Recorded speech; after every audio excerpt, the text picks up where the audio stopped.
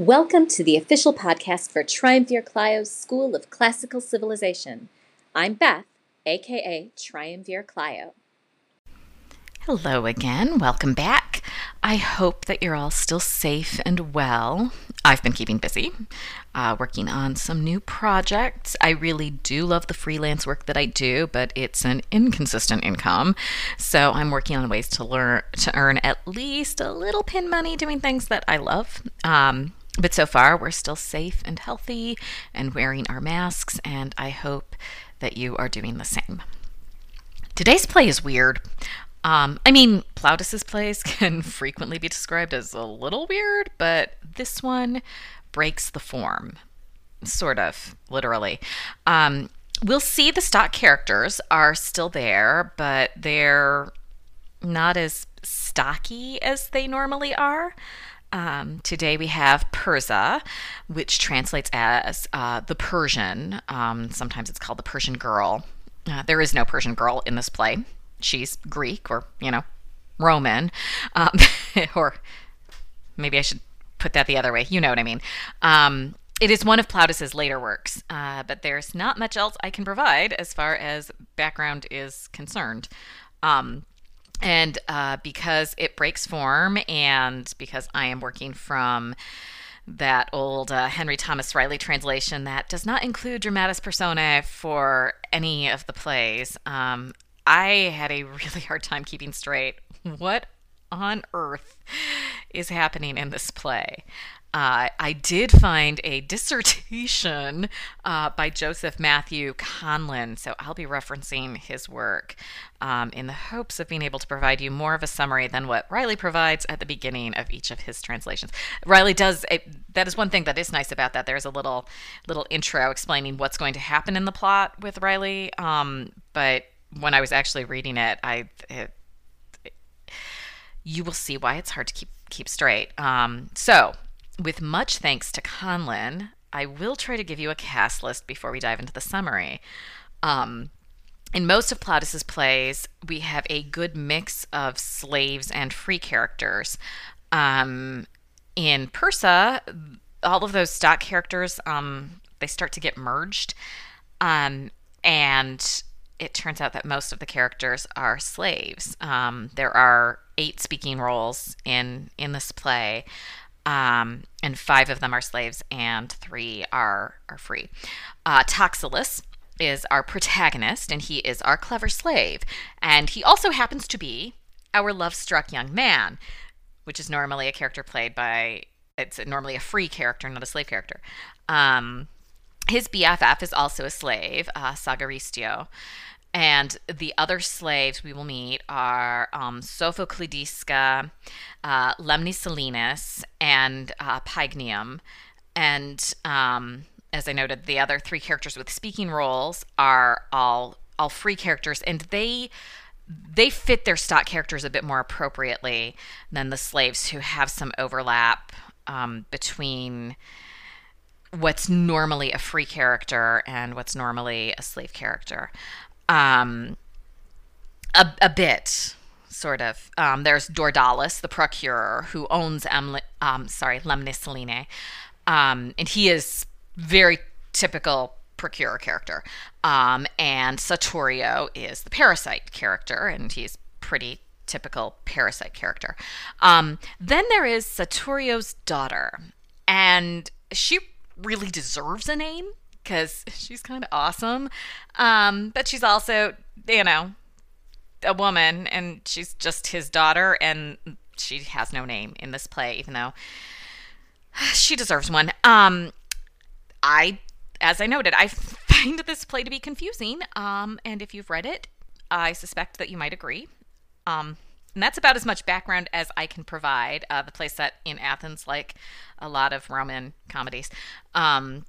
So with all of that, we'll take a short break here, and then I'll do my best to summarize the plot.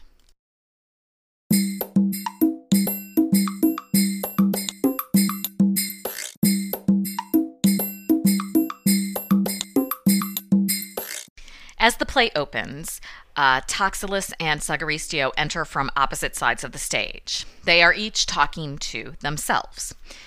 Toxilus speaks of how he is in love and needs money to buy his girl, because that's how women are typically treated in Plautus's comedies.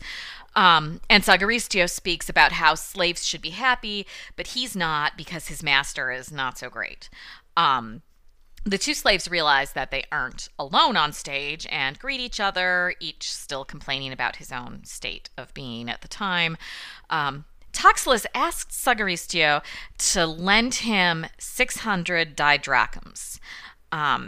He's already asked everyone he knows for the money, but he's had no luck. And after much cajoling, Sagaristio agrees to help his friend. They both exit, Sagaristio off stage and Toxilus into his house, or, his master's house. Saturio enters. He soliloquizes about how he comes from a long line of parasites. His father was a parasite, and his grandfather and his great-grandfather all before him. This is how they make their living. He sees the door to the house opening and stops to see who it is. And it's Toxilus, who Saturio leeches off of as a parasite. Yes, Toxilus is a slave, but he has a parasite. We'll talk more about that later. Toxilus enters. He's still talking to himself. He's come up with a way to purchase his sweetheart's freedom from her procurer by using the procurer's own money. He sees Saturio and explains his plan. He just needs to borrow Saturio's daughter. He's going to get someone to sell her to the procurer. They'll have to do it in disguise, though, because the procurer knows everybody. And since this bargain might mean a meal or 3, Saturio agrees, and he exits to come up with disguises for himself and his daughter, and to teach his daughter her role in this plot. And Toxilus goes back into the house. Sophocleidiska and Lemnisolini enter from Dordalus's house. Sophocleidiska is on a bit of a tear about how she's been treated, constantly being talked down to, but she supposes she must forgive Lemnisolini because she's in love, and people in love can never be counted on. And Lemnisolini agrees that being in love sucks and exits back into the house. She is a woman of few words. Sophocleidiska rolls her eyes and decides that she's going to go give this Toxilus that Lemnisolini is in love with a piece of her mind. Toxilus and Pagnium enter. Toxilus confirms that Pagnium knows all of his lines, and after a bit of stage business, Toxilus is certain that Pagnium is prepared to take a letter to Lemnisolini, and Toxilus goes back into the house. Sophocleidiska steps forward and partakes in some verbal sparring with Pagnium, and they eventually figure out that each has a letter for the other's master. They cross paths and exit into opposite houses to deliver their respective letters. Sagaristio enters. He's found the money for Toxilus. Sure, his master told him to go and buy some oxen with it, but he'd rather help his friend, even if he might get whipped for it. Pagnium enters from Dordalus's house, his delivery complete, and he hurries back to his own home. Sagaristio stops him, but Pagnium insists he's been gone too long, and they argue, but it really amounts to nothing because Pagnium exits into his own house. Toxilus and Sophocleidiska enter together. He's filling her in on the details of his plan, which Lemnisolini should already know because that's what he wrote in the letter to her that Pagnium just delivered. Sophocleidiska exits into her house to make sure that Lemnisolini understands the plan. Sagaristio steps forward. He gives Toxilus the requested money, and Toxilus promises to return it before the day is out. And the two slaves exit into Toxilus's house so that Toxilus can explain the plan. The audience, of course, already knows a bit of what it is, so they don't need to repeat it on stage. Saturio and his daughter enter. She is dressed like an Arabian princess, or at least the ancient Roman concept of an ancient Arabian princess. And Saturio is doing his best to explain to her that he's going to sell her to Dordalis, the procurer, and she very politely and wittily counters every single one of his arguments. She is at heart a good and obedient girl, and she's going to do what her father tells her to do, in the end, but she's not going down without a fight, even if it's just a verbal one. And they exit into Toxolus's house. You can see everybody is gathering up there for the oncoming plot against Daedalus. Daedalus enters from his house. He's wondering where his money is. His neighbor had promised to pay him today. Toxolus's enters with the money that he got from Sagaristio. He pays Daedalus and tells him to send Lemnis Selene through the garden from Daedalus's house to Toxolus's, and they each exit into their respective houses.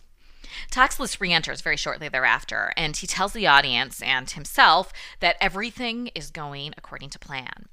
He calls back inside for the Persian girl, and it gets confusing whether she's supposed to be dressed as an Arabian princess or as a Persian princess, which are two different parts of the world. I mean, I suppose they're close to each other geographically, but it gets confusing. Who is the Persian, quote unquote Persian? They're all Greek or Roman.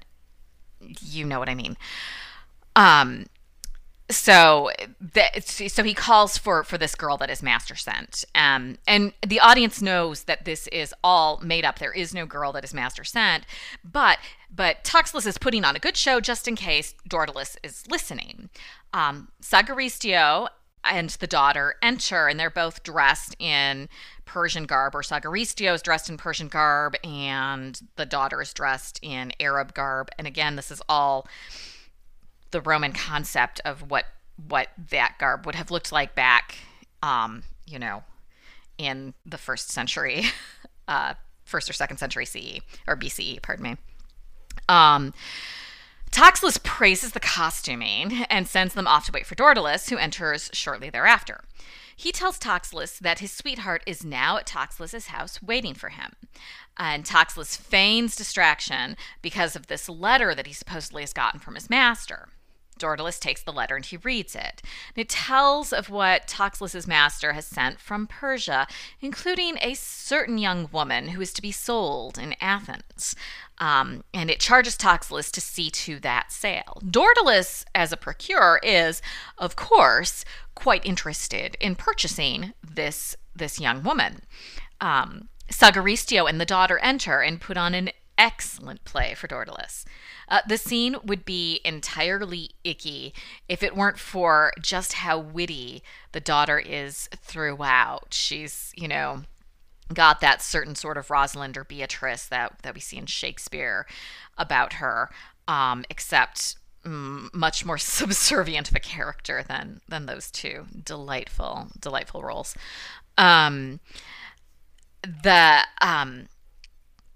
Daedalus and Toxolus's ultimately settle on a sum that just happens to match what Toxolus's has paid for Lemnis Selene. Daedalus exits to get the money. The daughter, Toxolus's, and Sagaristio do a little happy dance, and Daedalus returns and gives the money to Sagaristio. Sagaristio exits. Daedalus remembers that he forgot to tell his slave something, and he asks Toxolus's to keep an eye on the daughter and exits back into his house. Toxolus's checks that Saturio is ready for the next scene, and the parasite pops out to say, "Yep, I am," and then he goes back out of sight. Daedalus returns. Toxolus's says that he's off to see his newly freed girlfriend and exits into his house. Saturio enters in a put-on huff. His daughter runs to him, and Daedalus figures out that he's paid for a freeborn woman and not a captured slave. Saturio drags Daedalus off to the magistrate to be punished for this infraction, and the daughter follows. So she's not going to wind up being a slave to the procurer after all. Toxolus's enters, followed shortly by Lemnis Selene, Sagaristio, and Pagnium, and they toast their good fortune. Daedalus enters, grumbling to himself about his bad fortune.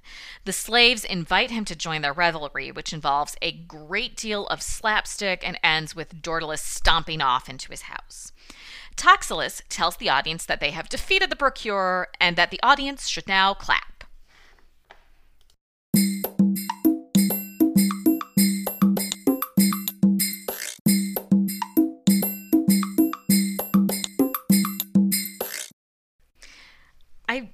really think that Plautus had a hard time writing endings.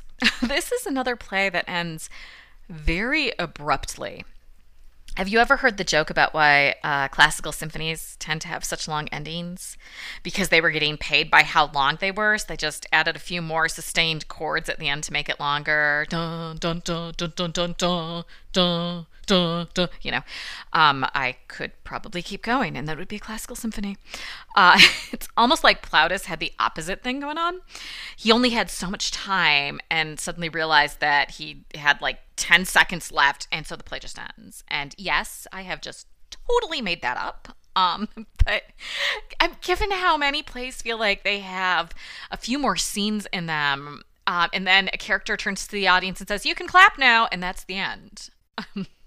Anyway, I would love to highlight a stock character for you today, but this play goes completely against form.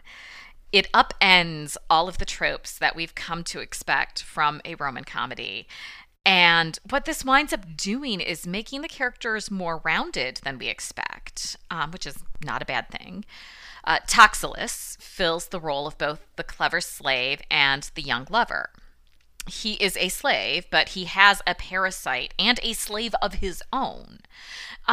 We've seen other parasites with relationships with slaves, but they've always been the master's parasite, and that's not the case here. Saturio is Toxilus's parasite. And when Pagnium is asked about his master, he speaks of Toxilus, not some mutual master that the two slaves have. Toxilus is almost like a liminal stock character. Not really. He's definitely a slave. But he takes on the role or some roles that are normally assumed by free characters. Then there's the daughter. She is, in some ways, 100% what we expect of a Virgo. She's free, as in she's not a slave.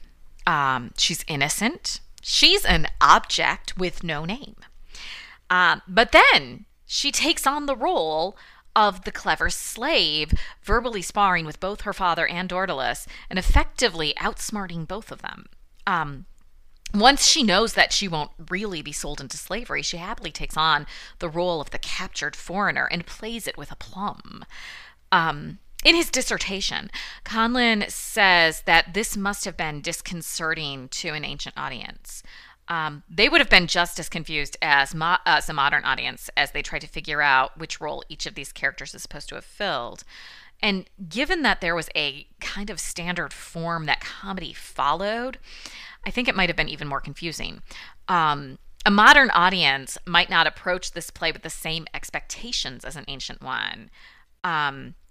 We don't go into every single comedy knowing, oh, there's going to be a clever slave and a parasite and a procurer and a love-struck young man and a hen-pecking wife, and we don't expect all of those roles to exist in a specific form when we go to a comedy today.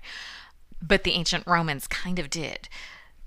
So why then is this important? What does that say about ancient Rome? And more importantly, what does this say about us? We so easily settle into the form that it's confusing when that form is broken. So where else in our lives do we do this? If nothing else, the play should remind us to check our biases. We all have them. There's nothing we can do about having them. There is nothing wrong with the fact that we have biases. They are innate. They are part of how, as a species, we have survived and evolved. But we don't have to be driven by them anymore. And this play shows us that the tropes in comedy are just that. They're tropes. They are not hard and fast rules. And that's something we all need to remember as we walk through life.